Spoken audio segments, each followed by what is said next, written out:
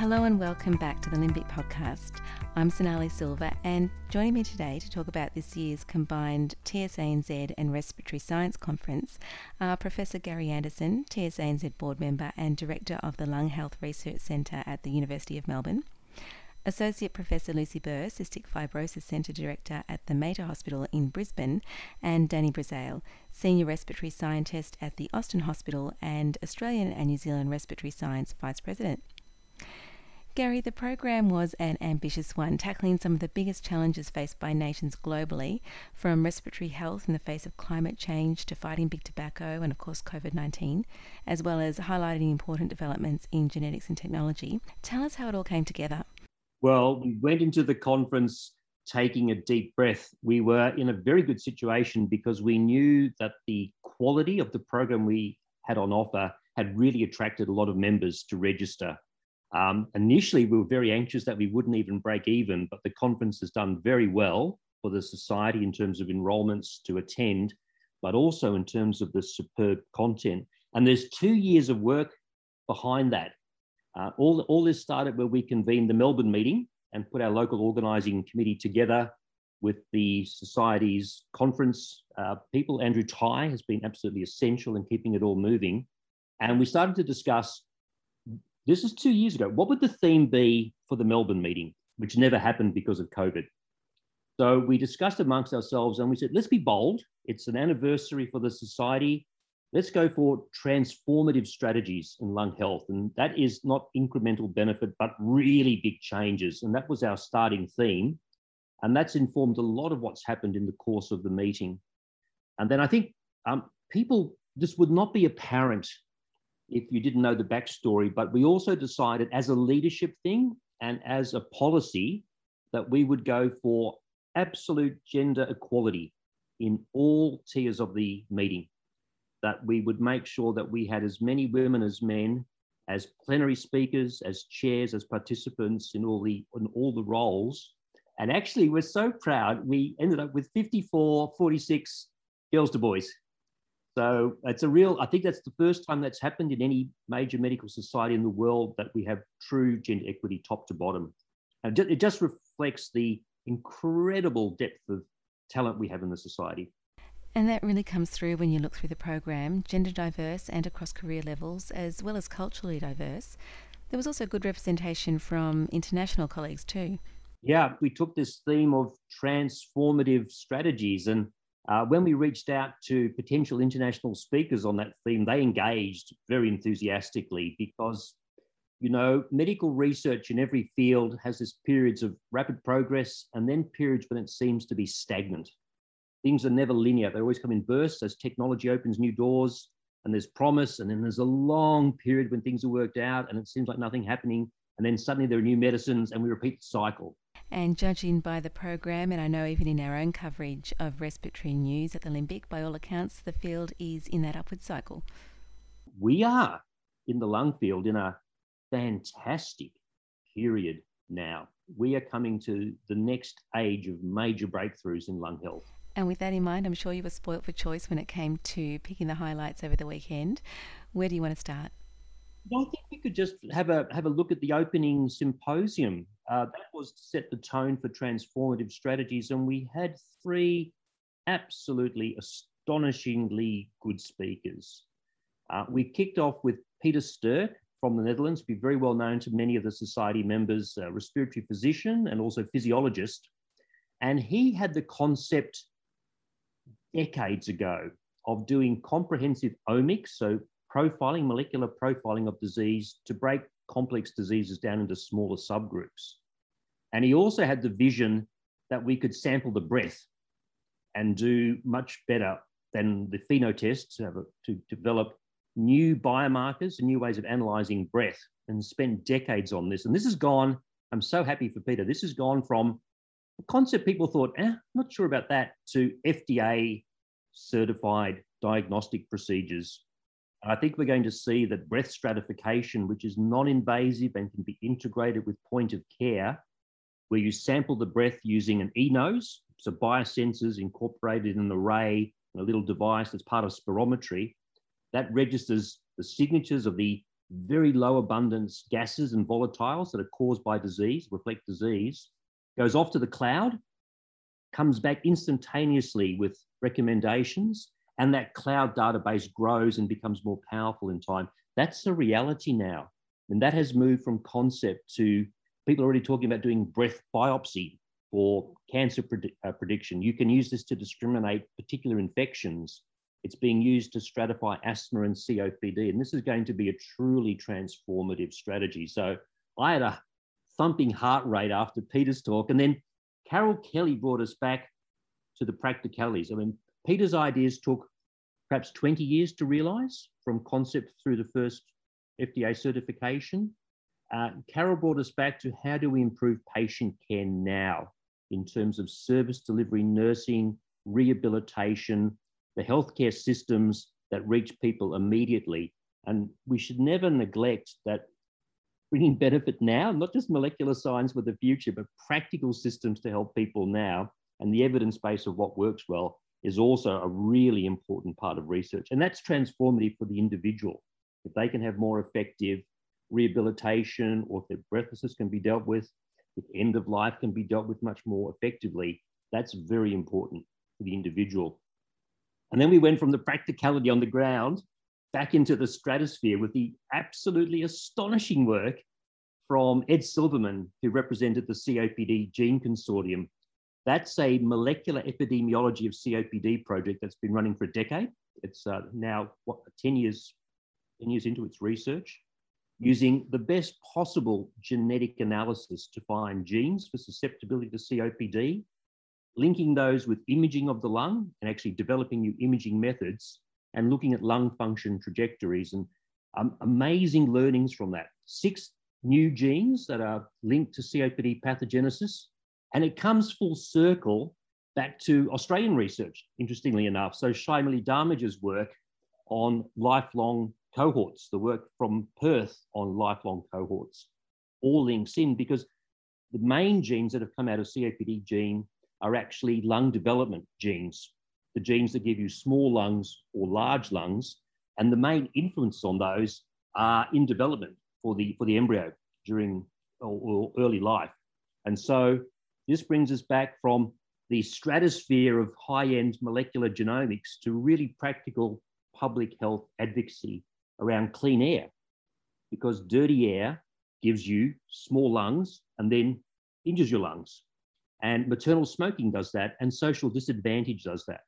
So this gives an evidence base for really practical things now, and also opens the door for new molecular strategies in the future to help keep lungs healthy for longer. So I have to say, incredibly exciting start to the meeting. You know, I had the honour of interviewing Professor Damage after she was awarded the Tsanzsrs Research Medal last year, and her work on the early life origins of COPD and the impact of childhood disadvantage on lung health marked a real turning point in COPD research.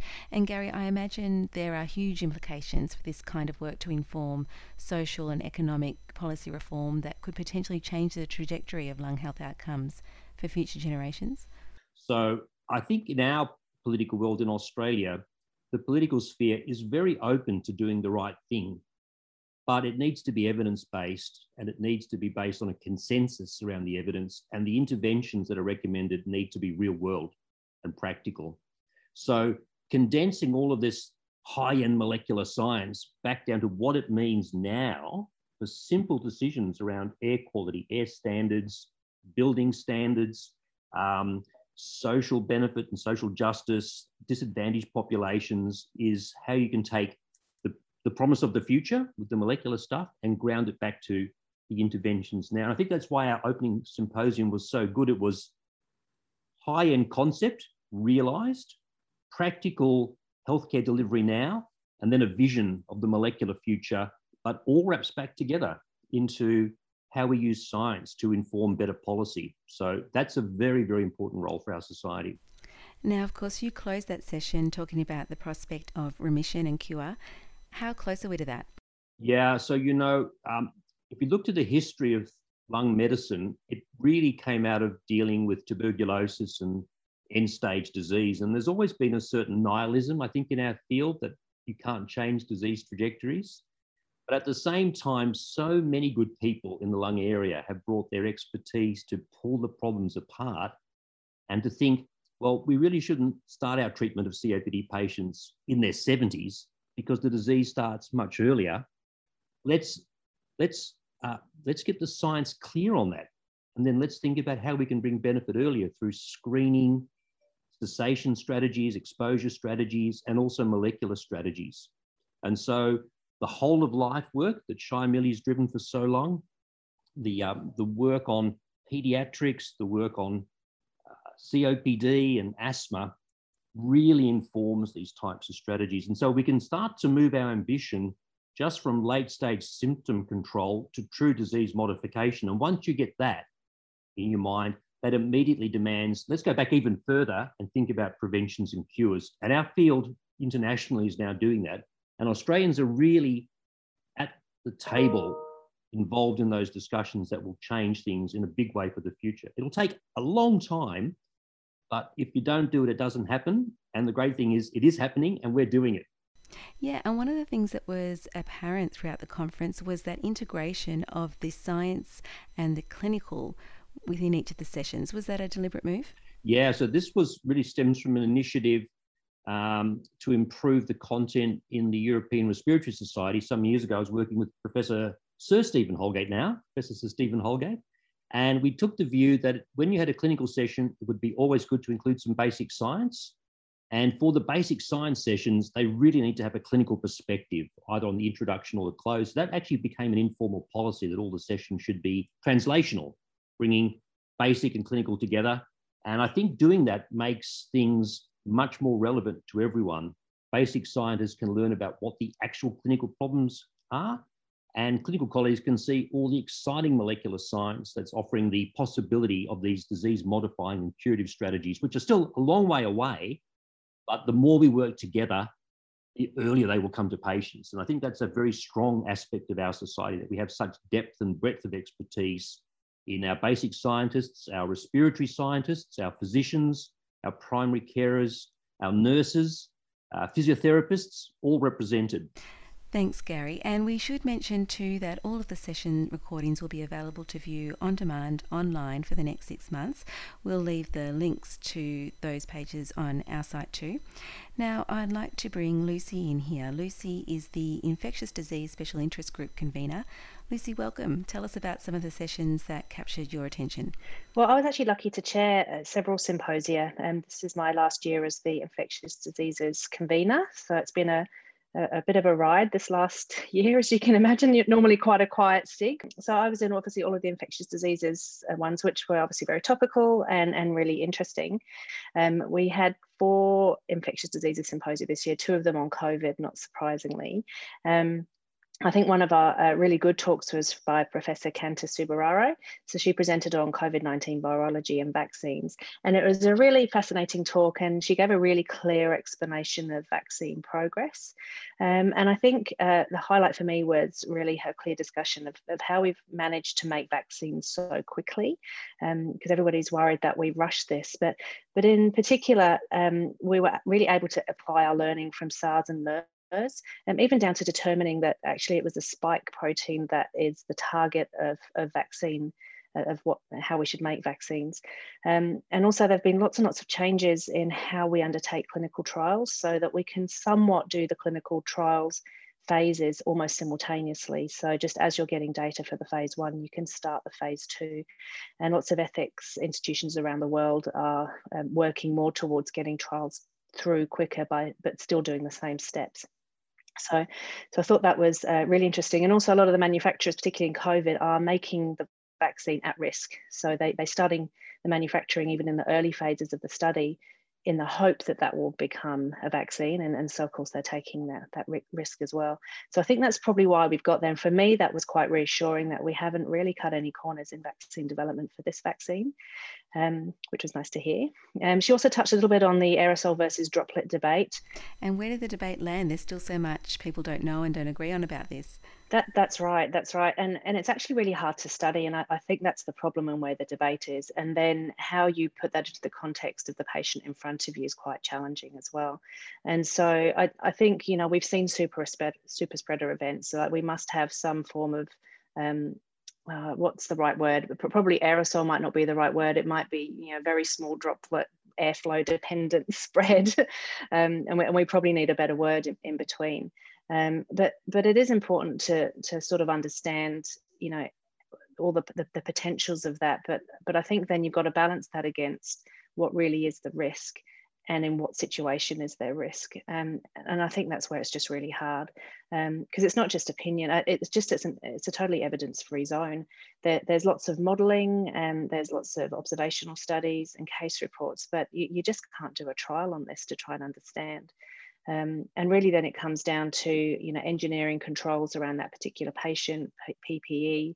But, I think being binary, I think is probably unhelpful. And I think we probably need to move on from a binary debate. And Lucy, there was also a lot of interest in the discussion on the management of fungal lung disease and non-tuberculous mycobacteria. Tell us about these. So I think both of those sessions really highlighted to me, although probably not a surprise to most people, is just how hard fungal lung infection and non-tuberculous mycobacteria are really to diagnose and to treat. We had some really good speakers in both of those as well. So Professor Monica Slavin updated us on new diagnostic approaches for the diagnosis of invasive Aspergillus disease. So we can move more cases into the probable diagnosis without having to biopsy to prove invasion. And I think the take-home message for me on that one, it was quite disappointing in a sense, but yielding or isolating fungus from a bronchoscopy is probably at about 50% hit rate. So we discussed how we could maybe improve the yields in bronchoscopy, and she talked about trying to ensure getting a clean catch of the lower airways, and the impact that being on prophylaxis can have on your yields as well. And so, Lucy, what helps in terms of getting that clean catch? Yeah, well, that's the difficult thing, I think, because inherently with a bronchoscopy, you go through the oral cavity. And so it's pretty common to pick up Candida and other fungi. And then, what do you do with that? Do you ignore that in an immunocompromised person? Do you treat that? Do you consider that as a pathogen? And it actually can be quite hard. The discussion goes on. I'm not sure that there's any straight answers to that as well, but I think ongoing working with the anaesthetists and improving bronchoscopic techniques can certainly help there as well. So finally, I think the last session, again, that was very well attended, was the mycobacterial session. There's always, often when it's live, it's often standing room only. I think because we all find this just such a challenge to treat, really complicated diagnostic processes, sort of putting that in the context of the patient who might have other bacteria in their lungs and really what's causing disease. Different concerns with identification within the lab as well. And then the treatment of it is quite challenging and can be quite prolonged as well. And so the treatment discussion was presented as a series of case studies, is that right? Quite complex cases actually, and challenging, but brought in some different ways or different thoughts of how to do that. And we had an expert panel that just gave their opinions on what to do in each situation. So in particular, Andrew Burr gave us a really good update on Mycobacterium abscessus and where we're at with that. And certainly there's a new trial that's coming out across Australia. So it's open in a couple of sites at the moment, and further sites will be open in Australia, which puts some data or some structure around how we treat abscesses. So you can enrol your patients into one of the arms of those trials, which will be exciting. And then the really interesting and exciting one was Associate Professor Paul Robinson. So he's a paediatrician at Westmead in Sydney. He had a really complicated cystic fibrosis patient with mycobacterial infection as well. And he used some really weird and wacky treatments, particular nitric oxide and phage therapy, which are both experimental therapies, but seem to work quite well in his patients. So I guess watch this space for more studies and trials on those particular therapies. And so, Lucy, what were some of the main practice points you took away from the conference? For me in particular, probably the NTM session. There were lots of real useful clinical pearls in there. It's just so hard. and that debate as to what to treat with. I think probably being a bit more confident with more aggressive treatment regimens is probably where I'm moving to, and having a strategy for the known side effects that you're going to get from the quite intense antibiotics. But I think that decision to treat can be hard, and I think it's just try not to do it on your own. Definitely get expert help. All of our panelists, I'm sure, would be very happy to have an email or quite happy to give advice over the phone if you're struggling with when to treat. And then I think just bite the bullet and really go for it. Go home, or go hard or go home. Thanks, Lucy. Some great highlights there from the infectious diseases sessions.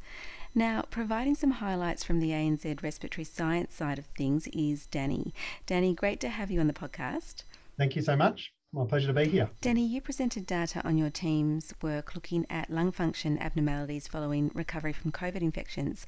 What have been your findings there? Yeah, so we did with sort of two separate cohorts. So the first wave of information we had was our first wave of patients that came through Victoria in sort of March to June of 2020. And we had we had about 30 patients with follow-up lung function, and fewer of them had lung function abnormalities after about 8 weeks after they'd recovered from COVID than we would have expected. So there was only sort of there's about 3 or 4 patients that had some residual lung function abnormalities at 8 weeks after recovery from COVID. And then in that same group at the 6-month mark, there was almost none of them that had residual lung function abnormalities. So that was interesting because there was some other data from other countries showing that they found sort of higher rates of lung function abnormalities after COVID. Some of their studies were done almost at the time the patient was discharged from hospital, whereas we had waited 8 weeks after they had recovered. So potentially whether, those people that they found abnormalities in at discharge, they may well have had some sort of recovery over that intervening 8-week period. We also had some data from our second wave of patients, which in Victoria was sort of, July through to October, November of 2020. And we selected a sicker cohort of patients, so patients that needed higher level of care. And we found higher rates of abnormalities in those people. So again, out of about 30 people, about half of them had some sort of lung function abnormality at 8 weeks after they'd recovered. We are still collecting the 6-month data on that group of patients. So it'll be interesting to see whether they maybe have just taken a lot longer to recover. But anecdotally, I think a few of them have still got lung function abnormalities at about the 6-month mark. And were you able to see what that looks like clinically? Most of them still have got symptoms of some description. And some of them, it's probably more like a pneumonia type illness. So, some of them I think maybe recover, but some of them who have this illness obviously have some sort of residual impact on their lung function. And it would be interesting to chase up what that looks like. So the research I did was part of a larger study where they've got, there's lots of other things that are being followed in this group of people. So hopefully in sort of the other imaging and blood tests, there's probably some more information about what exactly is going on in this group of people. Now, you also co-chaired the panel discussion on where we're at with implementing the Global Lung Function Initiative equations into clinical practice.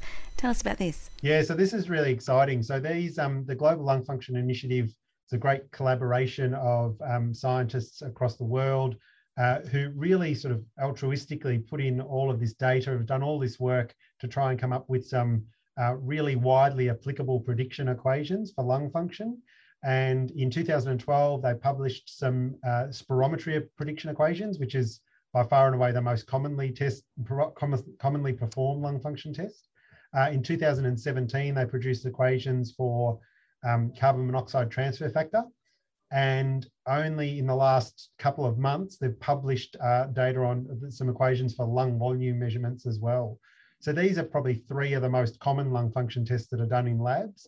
And, once these things are published, it's really important that we, try and see how quickly they can become adopted in laboratories so that it really does add another level of standardization to the way tests are interpreted. So certainly the 2012 spirometry equations, I think, are now quite widely used. The 2017 carbon monoxide transfer factor equations, they're becoming much more common. The lung volume equations, which have only just been published, I imagine these sort of things quite often take a year or two to become more widely utilized. And that's partly because the companies that produce the lung function testing equipment need to upgrade their software and rewrite code to include these equations into their software packages. But it's a really exciting initiative that brings together scientists from all across the world working towards sort of a common cause for good. And Danny, there was also some discussion about the impact of ethnicity on prediction equations. So most of these prediction equations have been gathered using data from Caucasians. And in the spirometry equations, there's some data from other ethnic groups that's included in there, and they were able to produce some different equations. But for carbon monoxide transfer factor and lung volumes, they didn't have enough data on non-Caucasians to produce different equations. So there was some interesting discussion between the physiologists and the clinicians as well about how it's a little bit more challenging and difficult to interpret carbon monoxide transfer factor and lung volume measurements where we haven't got equations that are necessarily applicable to non-Caucasian. And so what's the magnitude of difference here? The differences in spirometry between Caucasians and non-Caucasians, are of the order of sort of, 10% or 5%. So they're not huge differences, but they are, it can mean the difference between somebody being normal and abnormal. So it's something worth considering. And so it is a really challenging thing of how to deal with this. And particularly if I think in some places you test quite a large number of non-Caucasians, even in Australia and New Zealand, in some areas there are significant numbers of people that are tested that are non-Caucasian. And is that a gap the GLI will eventually close? Yeah, so another great question, and I think that's what the hope. The GLI group has actually set up a repository where people can add more results and more information as it comes to hand. So hopefully, as more and more of these normal value studies are conducted, there'll be more and more non-Caucasian data added to that repository, and then hopefully we can create these prediction equations in non-Caucasians. The difficulty is that these equations are not necessarily, or these studies are not necessarily funded or pushed by anybody. And the GLI group, it's effectively a volunteer organisation. So there's not really a targeted program to get this information, but hopefully as more of this is done, it will be added to that repository and we'll be able to create some data in non-Caucasians. Well, thank you to all my guests today, Professor Gary Anderson, Associate Professor Lucy Burr and Danny Brazzale. I hope you enjoyed this conference highlights episode. If you did, please give us a review or a like on your podcast app. And from the Limbic, I'm Tsanzsrs Silva. Thanks so much for your time. I hope you'll join me on the next podcast.